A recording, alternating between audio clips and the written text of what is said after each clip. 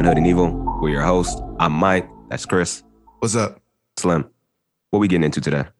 Man, you already know what it is, man. Before we even start, I just want to go ahead and let everybody know that you should go ahead and follow Beyond Hood and Evil. If you ain't following Beyond Hood and Evil on the IG page, on the Spotify page, on the Apple Podcast page, you're doing yourself a disservice. You know what I'm saying? Go ahead and hit us up on Instagram at Beyond Hood and Evil. Make sure you follow the page and share the page with a friend. Am I saying that we're going to blow up your feed? No. Am I saying that we're going to be posting content that you need to know, though? Yes. If you're listening to us right now on Spotify, make sure you hit that follow button and rate us. If you can't rate us, that just means you ain't listened to enough episodes. So make sure you double up, play a few, and then come back and rate us. If you're listening on Apple, make sure you hit subscribe and rate us. And if you're listening on neither of those platforms, do the same damn thing. All right, let's get into it. You already know what it is, Beyond Hood and Evil. And today for the Beyond of it, we're getting into something that I think is central to a lot of Black people who have become upwardly mobile. And the story of when you make it out of the hood. We talking about what? Survivor's remorse. It's something that I think we all go through, especially when you make it to a certain level of success, when you coming from the trenches or the muds, like we used to say in 2015, 2018, like I come from the mud. Now everybody come from the trenches. Now everybody, you know what I'm saying? I'll beat the block. You beat the game, man. I beat the block. You know what I'm saying? Stuff like that. And it's something that I've been really present in my mind, especially when I think about, you know, where I'm at currently in my life and what I'm doing. It's like, man, sometimes I just look back and think, dag, man, I came a long way. So that's what we're getting into for today, man. So when people say they beat the block, is that like when you hit like boss level in a video game and you like beat the boss and you know, become the victor, like Mario when he's trying to find like Princess Peach or some shit? Is that like beating the block or what is it? That might be the worst joke. It's not a joke. It's a question. It's an analogy. That was a crazy analogy. That Jane was, come on, bro. No, man. You know a lot of Mario growing up. I see. It sounds like it. But the issue, golly, bro. We beat the block mean like you walk the street, you walk up and down the street, you do what you got to do, you handle your business. This man's talking about some beat the block like you became the boss. First of all, you're not a boss if you on a block. Wait. What you mean if you can't be a boss if you're not on the block? There ain't no bosses out in the streets. You a worker. But how do you beat the block, though? I just told you, walking up and down the street, beating the block up with your feet. You taking steps, you making moves. You beat the block. Oh, so that's not about victory at all. That just means you're doing what you work. You're working. Okay. That's which is inherently why I said you can't be a boss if you're on a block. Because you're working. Fair enough. Bosses don't really work. So you're not Mario anyway. You're a boss. But Chris, all right. So aside from that, this is a conversation that or a topic we introduced a few weeks back when we spoke to Our Ladies at Chicago Leadership Lab, which was a dope interview, bro. I was excited about that one. But one of the core concepts that came up was, survivor's remorse, right? You know, being able to get to a place in your life where you can experience relative success, whatever we deem success as, but knowing that along the way, there are others with you, whether it's family, whether it's friends or, whoever who aren't here with you, and you experience a level of remorse. Like, should it really be me? And Chris, I have a hot take, man. Right? I don't experience that shit no more. It doesn't exist for me. And it happened in the last, 3 or 4 years now. With COVID times, my years get mixed up. But there's a point in time in this podcast where I mentioned that, like, all the self-work that I've been doing and the reflection and just thinking about decisions that were made by me and others around me, which led us to where I am today and where others are today. There is a certain point where your decisions are king, right, in your life. And what I mean by that, where the decisions you make actually affect directly what you experience. Because when you're born into something, you got to play with the cards that you're dealt, right? Like you can't determine out the womb who your parents are going to be, right? And what your living situation is going to be. You just kind of have to deal with that for the first, say, probably like 15, 16 years or something like that, depending on your situation. After that, once you get into high school, if we're just talking about the constructs that we operate within now, and the systems we operate within now, once you get to like high school, then you have some level of, I would say more level of accountability, but you have more agency to make some decisions. And at that point, for me, it's like, okay, how you're groomed shapes how you make decisions for sure. You also have the ability to make decisions based on your experiences. And if your experiences today have not gotten you to where you want to be in present time, then you got to start making different decisions. And I realized in high school, I started making different decisions. right? And I knew they were different because they were different than my friends' decisions. And I knew they were different because my friends would then choose to make similar decisions as me, right? So the ones that got to where I am now, we started to make similar decisions as opposed to some of our other friends who made opposite choices and they landed, say, still in the hood. Maybe living okay, but they still in the hood. And so as I do this reflection, Chris, this is actually the quick take. It's like, yo, man, I've gotten here. I belong where I'm at. I wish I could have others with me, but I don't feel any remorse or any guilt. Like I didn't earn it or not that I shouldn't be here. I'm like, nah, I am here. I think my challenge though is to get others here as well, or at least to get to this point somewhere in their near future. That's where I'm at with this one. I don't know, man. I guess it's more of a self-focused view of it. For me, like survivor's remorse is the idea that you the only one. That's where I see it from. It's like, dang, man, it was all of us.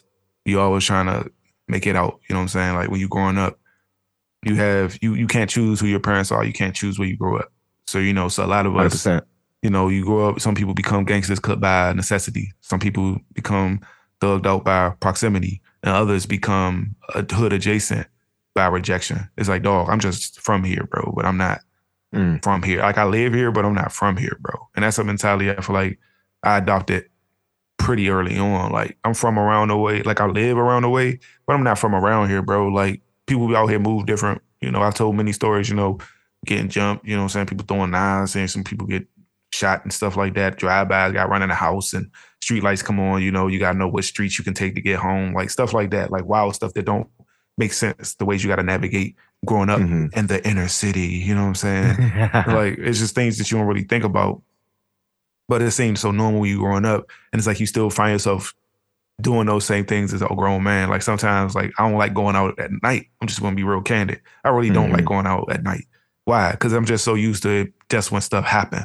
Like anything, as soon as the street lights come on, that's when I'm just used to stuff popping off. So it's like I get a bit of like, I have reservations about going out really late at night. Like I remember at AU, y'all would be like, yeah, man, we going out. Y'all be talking about how y'all come back 1 o'clock in the morning, 2 o'clock in the morning. The bus is not running. Y'all just walking home. And I remember I would just think to myself, that's dumb as hell. Like I would never do stuff like that. Like y'all walking even in the suburbs, we were in the burbs.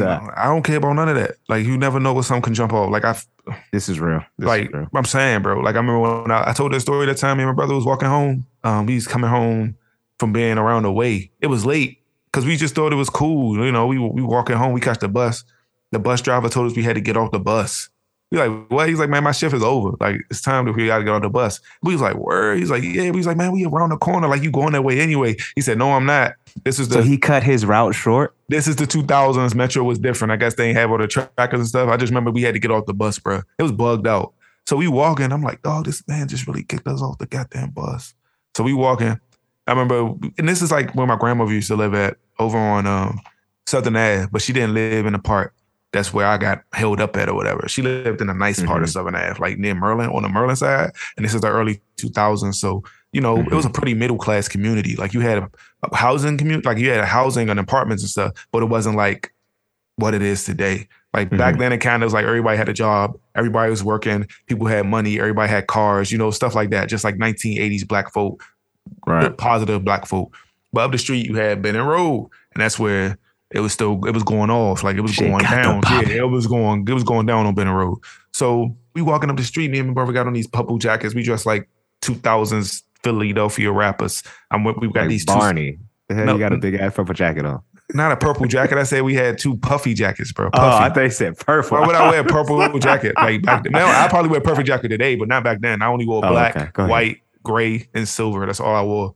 So those were the colors. Oh yeah, and blue. Those were the colors of my neighborhood, whatever. Not that we had colors, but that's what you wore if you was from around the way. So I had on my silver state property jacket, and it was baggy as all could be baggy. And Kago had on this army green state property jacket. They were the same jacket, just different colors. And we used to walk. We was rocking them Jones. I had on my hoodie. I had on my little cross chain. You know what I'm saying? Like it was, we was young, like just thinking we was living. Had the hip hop generation, but all black. But then all black jeans, black long tall tee, black beanie. You know what I'm saying? We just walking up the street, walking. And we trying to walk fast because we know this is what happens. Like, this is when you get got. This is when you get got. Because at the same time, this is the time when we had the Guns Killing Youngins movement me and Kegel was a part of with our youth organization, Fly, where people was getting killed for jackets, hoodies, sneakers, cell phones, iPods. People was getting killed for the dumbest stuff. And we knew that. So he was like, man, we gotta walk fast. So we walking. And then this car pull up, but like behind us. You know, you keep your head on the swivel, you just get danger sense. That's what me and Kay would call it. Spidey sense. We call it danger sense. Like there's an issue. There's something happening around me. Like in a video game, you got those cut scenes. There's action, actionmatic where you got to press the buttons at the right time. That's what it was. So it's like things slow down and you look. You don't let them know you're looking, but you look and you hear it. Like because you can hear it coming like way up the block. Like again, it's always it's a thing with me. Like I can see stuff happening before it happened. So I'm like, dog, it's a car behind us. So I'm like nudging Kiego. He's like, yeah, I see it. So we walking. And then they roll down the window, like they cut the lights off and they roll down the window and they start looking. And we like, dog, what the fuck? So we just trying to ignore it. But you're the same because you don't want to look like a sucker. So you just try to ignore it. And then we just say, ain't that them right there? And me and Keg were looking around like low key looking to see who else is outside. It's just me and Kiego. He said, and then we hear, yeah, that is them.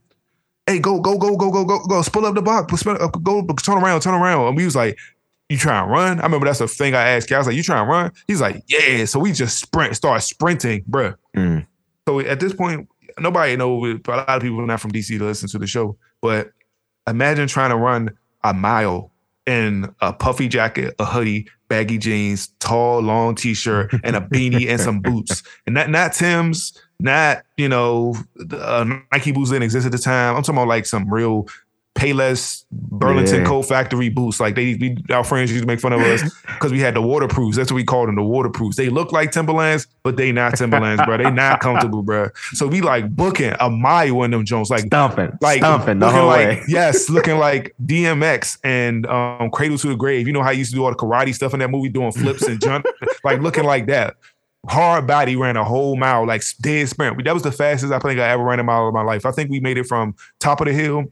And people that know that's from around there know what I'm talking about. Like from top of the hill all the way down up to Southern Ave. Like it's a hard run, bro. Like it's that uphill, downhill, then back uphill. Like we ran that whole way, bro. No stopping. Like I'm talking about cars cars going like cars. It's adrenaline. But the cars wasn't. It was the car was behind us though. Like it was trying to catch us, but we was moving too fast. Like that's how fast we were running. And when we was just made it into the lobby, we just ran to the elevator. I remember we stood behind the door because the car pulled up into the little roundabout where our grandmother lives. And they was like trying to look in. Cause I'm telling you, bro, it was a serious situation, bro. So I mean, we got upstairs and our grandma was like, what's wrong? Cause it had to be like 10 when we was coming back, which is late. Cause my grandmother went to sleep around 9. Cause I think she might've already been asleep. And she's like, what's wrong? We was like, nothing. She's like, okay. And when me and Kayla just took showers and just went to sleep, we didn't even tell her about it. But I think about that a lot. Like I could have died right there. Like something dumb mistaken identity. Cause ain't like me and Kayla moving around like that. But, and I say all that to say like, those are the situations that really make you feel like, dang, man, am I really supposed to be here? And I wish more people was here. Cause I imagine situations where people didn't have that reaction like, nah, I ain't gonna run. Nah, I'm not going, I'm gonna stand my ground. You know what I'm saying? I ain't no sucker. I ain't going out like no chump. And next thing you know, they dead. And it's like, dang, man. And it's like, that's supposed to be, but he a real one. That's a real one. It's like, yeah, but now you real dead, bro. Like, like, I don't know, man. It's like, I got a lot of stories like that. Or hearing about your friends and your friends not making it. Or, I remember my mom told me one of our friends, he wasn't no good. He's bad to hang out with. And me and Kegel love hanging out with this dude. I ain't gonna say his name, but we love hanging out with him. Especially me. I love hanging out with him. Because he's just a funny dude. Like, he's charismatic. And, he always had game and he was smart. He tried to be like, he was like the oldest one in our little friend group at the time. And he used to give us quotes and stuff. And he tried to encourage us to be more, social and all that other stuff. He took a real liking to me when I was in 4th grade because he was in 5th grade. And he just kind of took me under the wing and tried to give me some steez, give me some game because I was so square, man. Like he's trying to round me out. So, I remember my mom used to always talk about him. I was like, man, what you talking about? You don't know what you're talking about. Da, da, da, da. I remember one day my mom, this is after we already moved out. This had to be like in college, like maybe my sophomore year. I remember because she was working at a shelter. My mom worked at a shelter for a little bit. And I remember she told me she saw him. I was like, what? She's like, guess who I ran into? Such and such. And she found us so happy. And I was like, oh, how's it? And I was excited. I was like, man, I ain't spoke to him in years, man. How you doing? I'm in college. I'm doing my thing. You know what I'm saying? She's like, yeah, he was homeless. I told you. And I was just like, what? She's like, yeah, he homeless. I told you he wasn't going to be nothing. And I was like, and she was so happy about it. And I was like, I was like, why does that bring you pleasure? That somebody that I really grew up with and I really had a lot of like growing up with, you know what I'm saying? Like somebody that really I looked up to in a way at times in my life. He doing bad and that make you feel good. And she's like, I just wanted to let you know. And then she just hung up the phone. And I was like, man. And I remember that really affected me at that time. And I just felt sad like for the rest of that day. Cause it's like, dang, it's another homie who had so much potential who ain't making it. Now he's just homeless. And 9 times out of 10, he homeless. Probably because of drugs or, you know, that's usually what happened. Because he had so much going about him. He could read, could write, could play sports, was good with women. It's crazy. And now he's just a homeless man. So, I don't know, man. It bothers me. I want to trade a story, Chris. Okay. Because I see what side you're on and I see what side I'm on. In high school, and again, this is a particular time frame that I'm telling you about, right? In both of these examples that I've given. In high school, there was this program called I Am, and it was a program that was run out of USC. And so there was a guy who was one of the mentors, and he was doing his graduate degree in education, particularly like an EDD, a doctoral. And I was recommended for this program along with 3 other kids. It was me, another girl, I ain't gonna say her name, and 2 other cats. And I'm the only black dude, 2 Latinos, and then 1 Latina. And it's an after-school meetup with this mentor who goes to USC down the block. And the idea is we're in the 10th grade at this time. And the idea is like, it's like a pre-college preparation. Like meet a mentor who's in college, done multiple levels of college, whatever resources you need or mentorship you need, this person can give it to you and help you navigate the pre-college process, which is helping you understand what colleges need, get through the application, all of that, you know, jazz. And, you know, I was told about this and I said, you know what, I'm gonna go. Right. So the 4 of us were supposed to meet up after school and I show up to this room on my campus.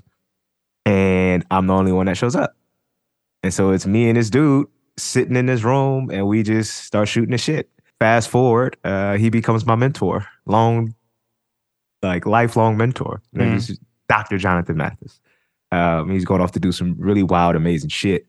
And the 4 of us, 3 of us went off to college. And I don't know really what happened to the other 2. One went to UCLA. And she was on the soccer team, so some of the homies know who I'm talking about. And then the other cat, I don't know what really happened to him, but I'd like to think that I'm in a really great place. I don't know where they are. And the likelihood after coming out of my high school is that not most people are in like a really good place. So when I think about that, it's the decision to show up and to take the opportunity and to take the help that is given to you, right? And I was kicking this around a little bit. It's like I didn't always expect help, but I did a really great job accepting help when I was offered it, right? And you also have to have a radar and you have to be able to do your due diligence to understand where the help is coming from and who it's coming from. Like we talked about it, like certain help, when you're on the block, you don't want it, right? Because you know that comes with strings. Hey, if I do this for you, you got to do this for me, right? If I'm gonna help you do this, you got to run something for me. Nah, I don't want that help. I don't want that help. Like, but there is the help that they're like, hey, yo, like you mentioned this before. Hey, yo, Chris, you got to get out of here because something's about to go. That's help. And you accept that help. You get the hell out of there. Or if they like, yo, I'm gonna hand you this because I see you doing this and you helping my little brother stay out the way too. So I'm gonna go ahead and hand you this, but like, don't worry about it. Get out of here. And then you just know you got the respect, the folks on the block that they just want you to get out and do your thing because they see you as a beacon of hope, right? And a beacon of light for everybody else, even if they don't have any intention of getting there, probably because they can't at this stage, but they see it for their younger siblings and cousins and all that. So they're like, you go ahead and you do it. You have to be able to see that. And so for me, I never met this dude before, but I was just like, man, that motherfucker in college at a school that everybody talk about down the street, I'm going to show up and see what he's talking about. I had no idea he was a black man. I had no idea anything about him, but I just showed up and next thing you know, he becomes a lifelong mentor. And so in this case, it's about making those decisions. Those other 3 people, I hope they're okay. I should probably look them up on Instagram now just to see if I could even find them or ask some of the homies to see if they're still in touch. But it's a series of decisions around me being able to delineate the help that I'm getting and the help that is offered and then making a choice and saying, I'll take the help, right? And over my life, high school into college and in adulthood, making those same choices, taking the help when I'm offered it, when it makes sense, accepting the help, right? I don't always expect people to do for me, but when they do, I'll take it. And it's allowed me to get to where I'm at. Yeah. So again, as it pertains to this particular survivor's remorse, I get how you're framing it. It's the right way to frame it, right? It's about you being here and others are not, right? And I think that the part that I'm really hyper focused on is like, but what are the other pieces that delineate you being here and others not? Is it just us being wrong place, wrong time, right? And getting killed? Absolutely, right? Because that's absolutely happened. Like, there's a name that still makes me sad to this day. One of my good brothers, Wendell Lee. Yeah. And I say that name proudly. Whoever's listening to this and you from LA or you just knew Dale, like he's a special dude. Wrong place, wrong time. No, and there's very few instances where I would say people deserve anything, right? Positive or bad. But dude did not deserve to go out the way in which life removed him from this world. And so he was murdered, cold blood, right? And so I know that there is a special moment where I was able to navigate things, but was also given a lot of grace by the cosmos to be able to get out of certain situations where other people were not. I'm not particularly focused on that with the remorse part, but I am focusing on like the agency piece. Like how much do we have control and what can you control? Do you control those and do you make those decisions, quote unquote, the right decisions that get you to where you are? And that's where I'm at. So yeah, I think there's a part of me where I'm like, yeah, I do feel sympathetic to people's situations. Erica told me I have a problem with empathy sometimes. I do think that is a reflection of me growing up and having to create like a real steel. They call it compartmentalization. I can compartmentalize anything. 1000%. For survival. Come across as a robot. You're a robot. You don't have emotions, Chris. It's like I got emotions. It's just I'm choosing to react mentally as well as to respond emotionally. In a person, like, see me in the workplace, I have like my emotional intelligence, my social aware, all of that stuff on fire. And like if I'm hanging out with the homies and friends, all of that. But when it's like one-to-one with me and Erica and she can hear how I really feel about shit, it's like, well, yeah, you get to hear like intimate moments where I'm like, yeah, I do this shit because I got to show up. It's not that it's fake or fraudulent. It's like sometimes you got to do what the fuck you got to do. And I know my role in life and I know my role in a lot of people's life. I got to bring the energy. I got to bring the hope. I got to be able to catalyze, get folks excited about things and move folks forward. I know my role. So I'm going to play that. But outside of that, I'd rather not give a fuck about any of this. Any of this. So in this case, Chris, like that's where I want to hyper focus is like your agency. How much of that do you really tap into and leverage to get to where you are? And if you can have a true understanding of your sense of agency, how much further can that ground you in being able to make the changes you need to get to where you want to go? And I think that sense of agency in being grounded in that sense of agency can happen at any time. So if you're not there now, which is why I said earlier, if you're not where you want to be now, I want to help you move to where you're trying to go. But I know from growing up to where I am now, that's why I feel less of that survivor's remorse, man, because I was making decisions. And luckily, those situations and decisions worked out for me. And I just remember, I got vivid memories of like being a fly. Like I always think about that. Me and Gil have more of an argument about whether or not we would have still been successful if we wasn't a part of a fly. That's real. And I think about that a lot. I'm like, man, I don't know, man. Like I really say, I don't know. Like I think that the ceiling for me and my brother got raised by being in fly. Because there's a certain level, I feel like there's a certain level that we would have reached, but because of the situation and home and stuff like that, it was just so many things that was factors. It's like, dog, the ability for us to have the wings to really flap and get out of that situation was really expedited and expanded greatly by fly. And Kay was like, nah, man, we probably still would have made it. We probably just wouldn't have been what we doing now. And I was like, yeah, but I mean, to me, I can't imagine if I was doing anything else really. Like I can't see myself going anywhere. Like this is what like I lived the life I always wanted in a lot of ways. You know what I'm saying? Like I could do anything I wanted anytime.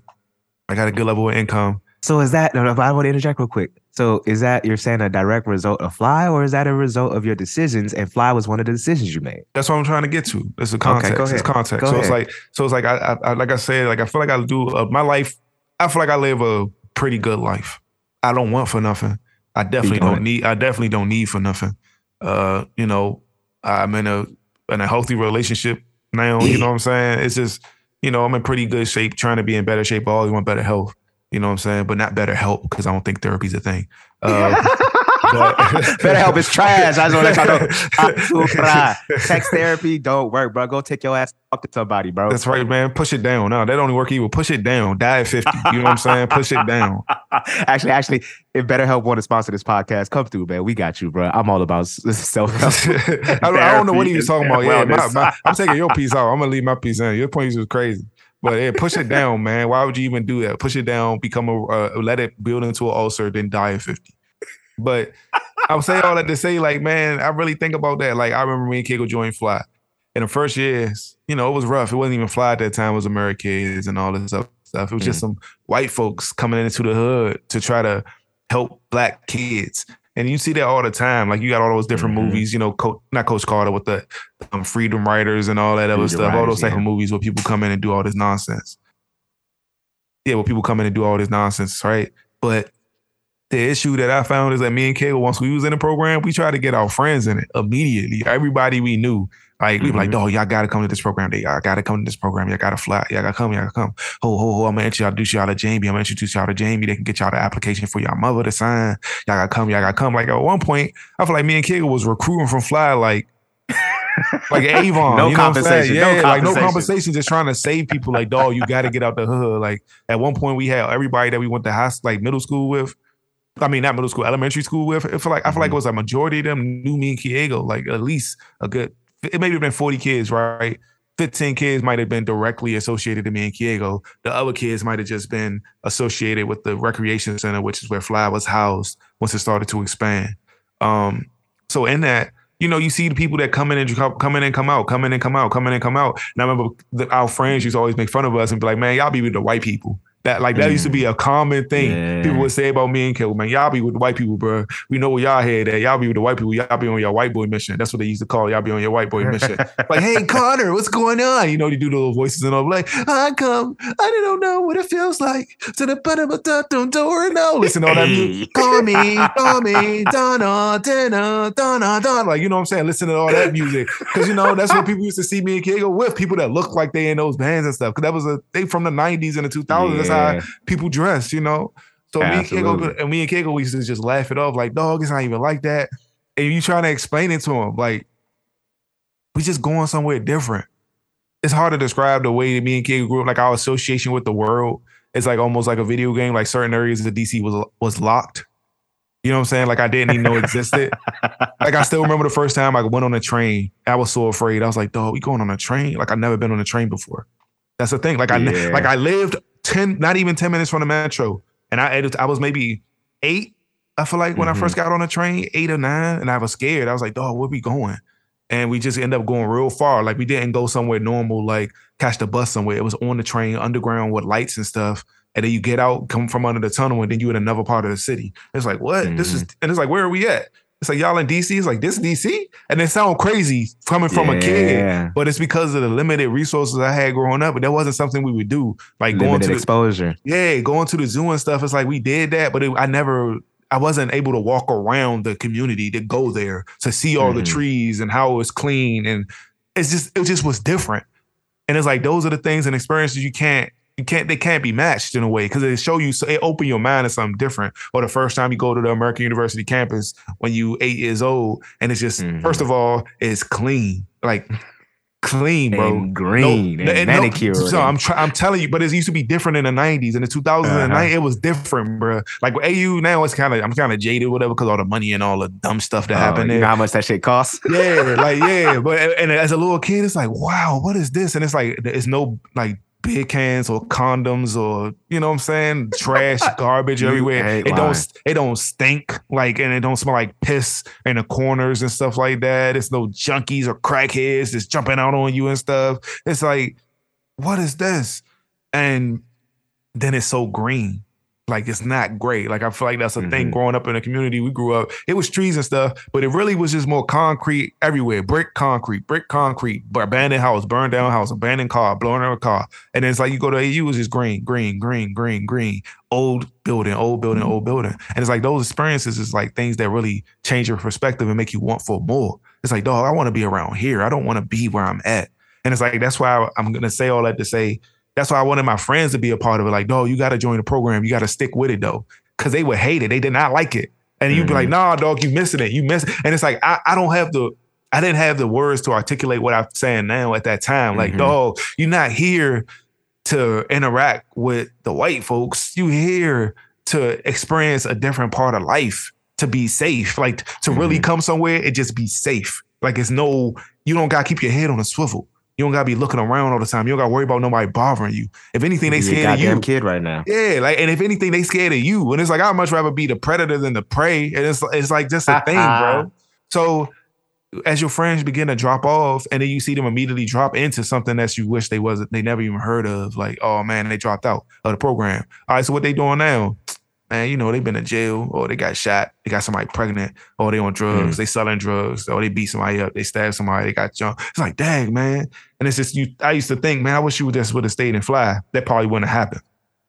Yeah. And it just those type of moments, like the decision to be on my white boy mission, as people called it back then, really changed my life forever, like forever. And I'm always gonna be grateful to like Jamie and Amy and Sharice and, you know, all them folks that really helped us out when we was young, like to take the time to pour into us as vessels. The worst thing it could be is recognizing as a young person that you got potential, but you don't have nobody to help nurture that potential. And that's a piece for me about survivor's remorse. Because me and Kegel talk about all the time. We remember people were smarter than us. Like people always thought me and Kegel was smart. Me and Kegel was funny. You know what I'm saying? We was all right looking. We wasn't ugly. You know what I'm saying? You know, but it's always, me and Kegel always used to see our friends. It's like, nah, you way smarter than me, or you way better than at that than I am. Like you just not even trying. Like, nah, you could do it too. Like, you could do it too. You don't give up. Like you gotta believe in yourself. It's just me and Kegel happen to be good at a lot of stuff. It's like, but you better than me at this thing. I'm not as good as you at that. I can do that too, but your potential at that is way higher than mine. And we used to try to tell our friends that. I remember Josh and Jamal, and then we used to Duke. I mean, you know, with Duke, you learn a lot of things about art, but the main thing you learned was who was good and who was bad. And then like me, I was just happened to be good at everything. I was good at everything. I wasn't the best at nothing, but I was good at everything. But then it's like Josh could draw out his head portraits, like from a memory, and it looked like real life. Jamal could make up stuff out of his head, and it looks be the most wild stuff you ever think of. You know what I'm saying? Kiego could make stuff up. Kiego could just draw. Like he just loved to draw. He could sketch all day. It's like those are skills that I didn't have. You could be a S plus at something. I feel like everything I was good at, I was always an A minus. I'm an A minus at everything. I'm not S plus at nothing, but I'm an A minus at everything. And it's like, would I trade being an A minus at everything to be a B plus and bring everybody else I know up to be a C to everything? Yes. 100%. And that's the mentality I have about survivor's remorse. It's like, just because you see me as an A minus at everything, don't mean that you can't be a C plus and still make it to where I'm at. Because you could be a C plus at everything, but might be an S plus at one thing. And that one thing will propel you to be in the same realm as me. You know what I'm saying? But if you don't have nobody that's able to nurture that, it's never going to happen. Man, that's real, man. And I was thinking about the difference between two words. Because, you know, you and I, we like our syllables. Yeah. And I was thinking of survivor's remorse versus survivor's guilt, right? And the nuance there is guilty, you just feel really bad about something that transpired, particularly if you were involved or you're the perpetrator. And this is examples that we've given around life or death. Like you feel guilty because you didn't die, right? Someone else died, you didn't die. Remorse is, you may feel it's a part of that guilty, but it's like, what else are you going to do about it? Do you feel triggered to do something in reaction to that? And if we want, I want to stay on the remorse side, and I also just want to think about a different word, and like obligation, like the survivor's obligation. And like for me, I think that's where I am, and I'd like to think that's where you are. That's where you are, and a lot of where our friends are, right? The ones that are striving, who are thriving, but in order for us to all strive for greatness, we need to help others thrive, right? Because I can't reach peak Mike if I don't have others around me helping push me to be greater, right? If I'm the only one pulling, like who's pulling me, right? And that's why they say as you get older, you get wealthier and you do greater things. Like being rich and being healthy and all that stuff by yourself is boring.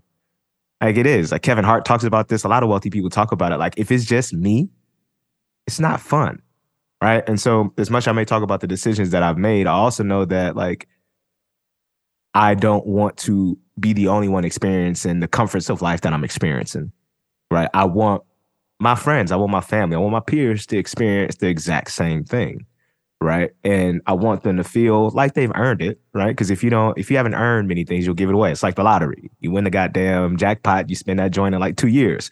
But if you save, invested, and then now you got millions of dollars, you ain't gonna spend it in a day because you know how you got it. Yeah. And so in this case, like for the survivor's obligation, I do feel an obligation to uplift and empower my family, my peers, my friends. I do feel that obligation. So I don't take that at all. I don't overlook that responsibility of mine. I also think that being a and man, and I like to talk about like there's understanding decisions that I made and the decisions that I need to continue to make to be able to support those around me and to be able to uplift them. So I don't want to separate it to say I did all these things and now I'm here where I'm at. Everybody can go fuck off. It's like, no, I do know the difference between things I've done and where I'm at and what things other people have done and where they at. I do know the nuance. I know the difference. I still haven't given up hope on them. And I still want them to get to that next level. And so, Chris, when you think about like that obligation, that's what I'm hearing from you, though. It's like you felt that obligation early on while you were going through the process. While that separation was happening, you could see it, right? Because you're like, I'm going to these programs and they're dropping off and now they are still around away. And I'm now on American University's campus prior to college, right? You can see that separation starting to happen. Yeah. I could see it too in high school, right? I could see it when I would go to those mentorship programs, when I would stay after school and hoop, or, you know, I would do all the little things that I was doing with my homies, but I noticed the little nuanced decision that I was making outside of just like the fun and games, right? We would all hoop together. We would all be in the gym. We'd all be working out. We'd all do the things that we need to do for basketball. And basketball, I wouldn't say was a saving grace for me because I think I was always along this trajectory. I think it was just something just from my earlier experiences in life where I was just turned off to a lot of things. You said something earlier when you said you're not from here. Yeah. I never felt like I was from LA, like, you know, from 97 to Hoover. Like that wasn't me. I'm glad I get to say it now because apparently it's a badge of honor to be able to say I got it out. But I didn't really feel like that. You know what I mean? So like I always knew I needed to do something different because this level of discomfort didn't feel real to me. Right. And people live within a lot of discomfort. And so as I was going, these programs helped aid me and accelerate me. I like that word that you use, but I was always going to get here. Right. But they just made that path a little less rough. Yeah. And so the obligation is what I'm really hearing from you. And I think that's the part that is the most challenging with all of this is because there's a lot of us who don't have that personal obligation. I'm not saying we're required to have the obligation, but I assume that because I think for me, it's the right thing to do. But lots of us don't accept that obligation to do better, not only for ourselves, but to others. And for me, that's the challenge with survivor's remorse is like, yeah, you can feel how you feel, but what are you doing about it? And you can understand people's situation, but how are you equipped to support them? If you are able to support them, if you are, do something about it. And a lot of us don't take that leap to support. I think you said a lot there, but the main thing, I think the main thing is like that desperation, which is what I felt growing up. I felt I was in a desperate situation. Me and my brother and I both were in desperate situations. Like when it comes to living the way we lived and growing up the way we grew up, I'm not here to disparage my mom or nothing. But when you share stories with your friends about stuff, and your friends in the same neighborhood as you don't relate, like, dog, what are you, Chris? What are you talking about right now? It's like, what are you talking about? Y'all ain't never had to do that. It's like, no, bro. What? Like, boy, that's not what you say. Like, nah, son, I never had to do that. And they start looking at you, and then they start offering you stuff. Like, yeah, you can have this. Here, take this. You can have this. You can have here's some chips. Here this, say this. And it's like a lot of the stuff with snacks, food, you know what I'm saying? Stuff like that. And that make you feel different. It's like, maybe this isn't normal. And then that really makes you act in a way where you want to like create separation from the desperation. You know what I mean? Like, dog, I need to separate myself from the situation. All things that's related to this, I'm not a part of. Like, that's the main thing I always think about, like, Curago and me, like, we never play sports because there was a direct correlation in my neighborhood, sports, drugs, sports, violence. You know what I'm saying? I'm not trying to be in that. Or, you know, even young women.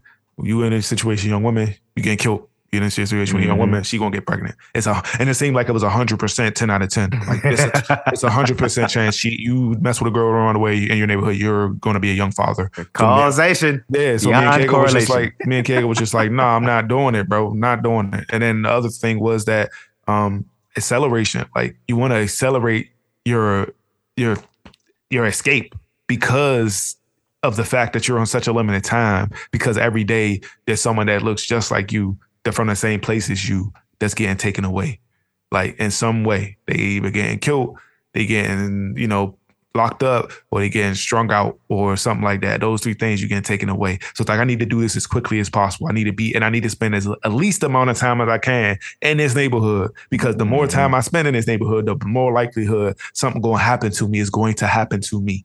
So in those moments though, it's like, I still reiterate, like I still feel bad. Like it's a bit of selfishness that came in those moments. Like, dog, I don't have time for you right now. And it's like a lot of friendships and stuff, I feel like I look back on kind of with regret. Like, dog, I wish I really could have fostered that relationship a bit more. But it's like I was so focused on trying to make sure that I'm never going back that I just can't, bro. Like, I just can't. It's like, and it's like you try and connect with old people you used to be friends with when you was little and stuff. And it's like, dog, I don't have the capacity to help get you the way you need to go. And it's like you want to so bad, but it's like, dog, I can't help you because I'm still trying to make sure that I'm never going back. And I still feel that way sometimes. Like, dog, I feel like I can still go back. Like I'm only a couple paychecks away from having to go back to the hood, bro. And it's like, that's a real fear of mine. Like I never want to have to go back to the hood. Like I don't. Like it's the worst feeling in the world. Like I ain't trying to talk bad, but it's like sometimes I think about my friends and stuff where they at. It's like, dog, you need to get out of your neighborhood, bro. You need to move. You need to get an apartment somewhere else in another part of the city. Y'all should get your licenses. It just like I can't describe it enough. Like getting a license is almost like a ticket to get out of the hood. As soon as you get a license, because you got a car. If you get a car, you can move out the hood because now you're mobile. Like get far away, as far as you can from that. Get far away from it. Like. They tore down my old neighborhood, like where we used to grow up, where we hung out and stuff, Berry Farms. They tore it down and people still would hang around. It's no longer there, but people still be posted, And it's like, why are y'all still hanging on to this memory, And last thing I'm going to share about it, I remember I posted something about the DAP Project. Shout out to the DAP Project. And the DAP Project team were looking for some people to interview for their podcast. And I posted it on my Facebook, on my Instagram in a story. And they were looking for people from Condon Terrace, Congress Terrace, and all these other hoods from DC to hear about growing up. I remember one of my childhood friends hit me in my in a DM and a message just like, yo, why ain't the farms on this list? I guess it ain't good enough to be from the farms no more. I remember that really affected me. And I was like, dang, man. I was like, no, it's not even like that, bro. I don't have no resentment or like no problems with y'all. Y'all know y'all my family. Y'all helped me and kid grow up. Like, so I give it this long spill. And it seemed like I was trying to cop a plea. But at the same time, I was trying to express to him like, dog, this is literally a perfunctory thing. Like I just shared it. I didn't read it like I'm not representing for the hood. Like that's not what I'm doing. And it's like, that's the separation I'm talking about. Like he didn't even see the difference between, dog, we talking about just something for the city as a whole. And you worried about just where you from. And it's like, I just couldn't ever understand that. And I feel like that's how you get stuck in that cycle. You be so wrapped up in the where you from, you can't see where you gonna go. Bruh.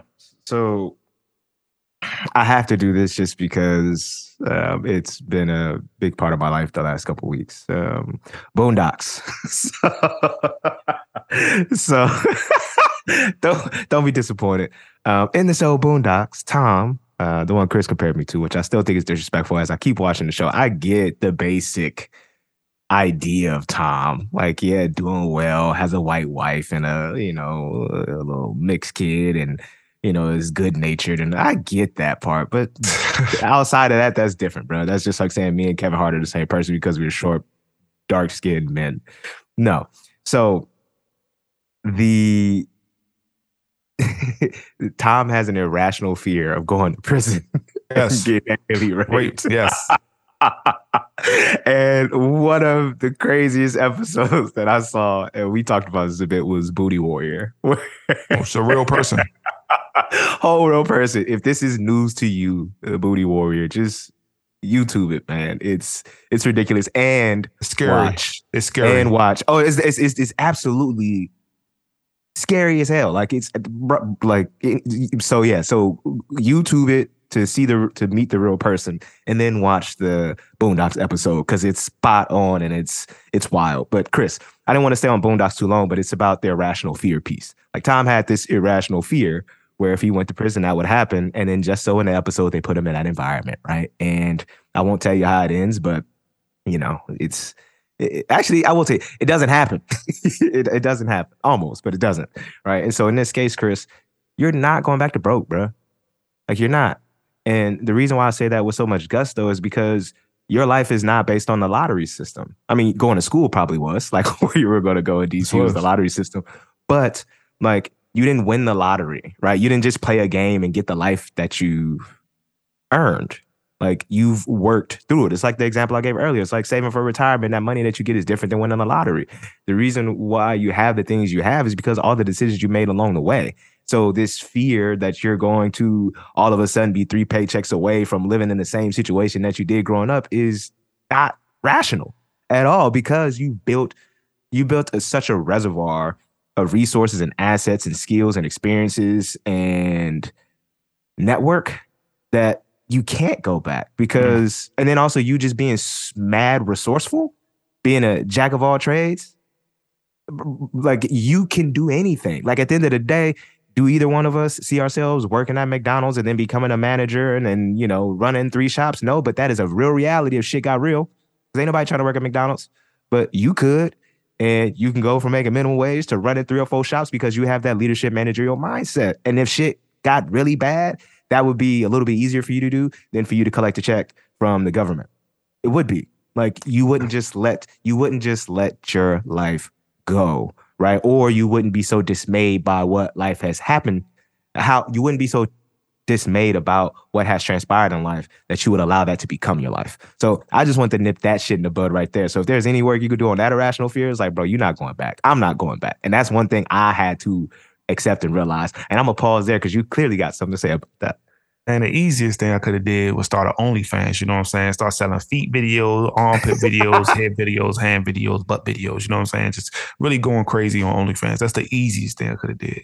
You know what I'm saying? Like in the back of my mind, like I always reflect on that moment when I was really couldn't get a job and I really was in the gym every day thinking, bro, I might really have to become a stripper, bro. To shake something. I really might have to become a stripper. Like, Chris, you got to stop eating all this bull jive, start eating like Theon and just get real in shape for no reason and just go out there to these middle America and drive them crazy.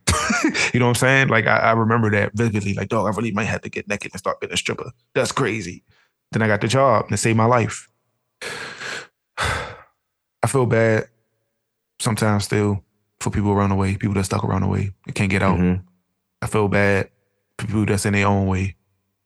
And I feel bad that I don't have the capacity to help them. I don't know how to navigate that, but it's something I got to work on. I know it's something I've been working on because I think about it a lot, but that's also because I'm really in my head a lot. That's a real thing, dude. So this is the second part of this. Tom was the funny piece for me. But the real part also too is I have relationships in my life that were rekindled after we fell off, right? And it's because I needed to make the selfish decisions to prioritize my own pursuits of happiness. And for a while, I did feel bad about that because I had certain friends who didn't have access to that agency just yet, right? They didn't really access it, and so they struggled a bit when they didn't have a friend like me or others to like lean on for that guidance and that push. And we still talk about this as friends today. Like, man, had I done this, life would have been different. And I agree with that. I also struggle with it too, right? Because I'm like, how many times can we have this conversation in particular? Like if I had this, I had that, things would be different. It's like, but what about now though?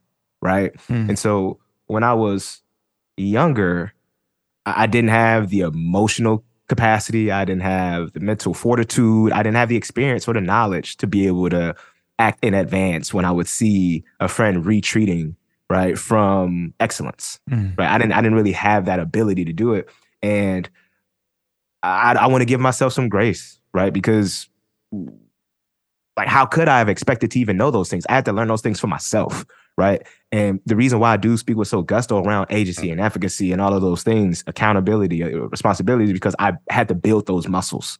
And now that I'm able to flex those muscles, I can show you how to build those muscles. Now, the question is, do you want to put in that work, though? And so what I've had to accept as I've gone, because, bro, I'm seeing this in my personal life with my homies. I'm seeing this with my lady. right? As amazing as she is, there's some things that she wants to work on. So like, how do I empower her? How do I support her to be able to elevate to go to where she wants to go in particular areas, right? I would think there's a one-on-one correlation with you being able to do your professional grind to be able to apply it to your personal life, but it's not always that one-to-one. So how do you support friends? My mom trying to get her out the hood, so many different, like there's on and on, even from a professional sense, trying to get your colleagues up to snuff to be able to do what you think that they're capable of.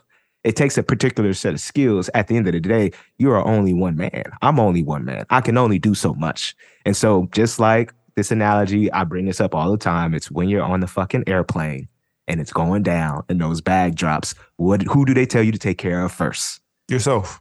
Yourself. That's right. And so at the end of the day, I think we think of the word selfish as like a negative connotation. I think there are variations of the word and how it can be applied.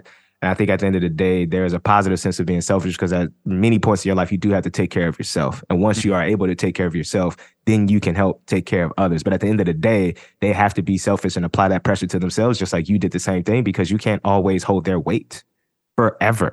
So like the biggest gift that we can give to somebody is agency, is the ability to do for self, right? Because if you can do for self, then you can do for others. And so, dude, the biggest thing I think you or I could do is to keep doing what the fuck we're doing. Yeah. And the people who want to do similar things, who are inspired by us or aspire to be great like we do, they'll lean in because you want to surround yourself with people who you aspire to be or who you believe that you are a part of, right? Think of the people who you surround yourself with. Like, real talk, you surround yourself with people who make you better.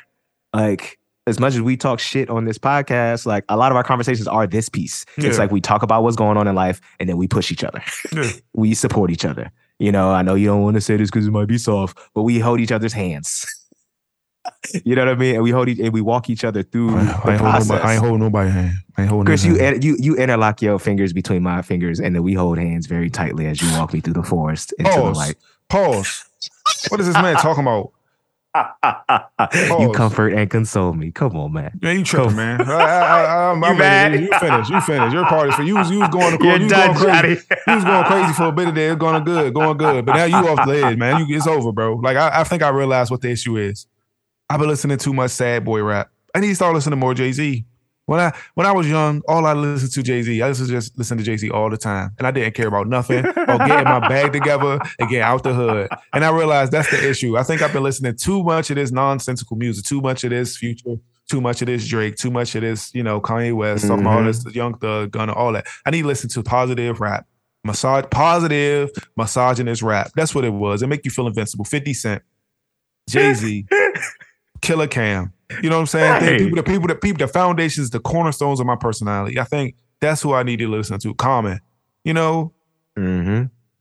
think that's what the problem is. Yeah, bro. I'm talking about the music that is in my ears. Yeah, my artists are. We're like, yeah, I do my shit. What I have is what I have. What I don't have is what I don't have. Like, that's cool. Like, but where are we at though? What are you doing about it? And so, yeah, Slim, I think for me, I think this is a tough topic, right? Because it's just like I feel both. Like I do genuinely feel both, but I think in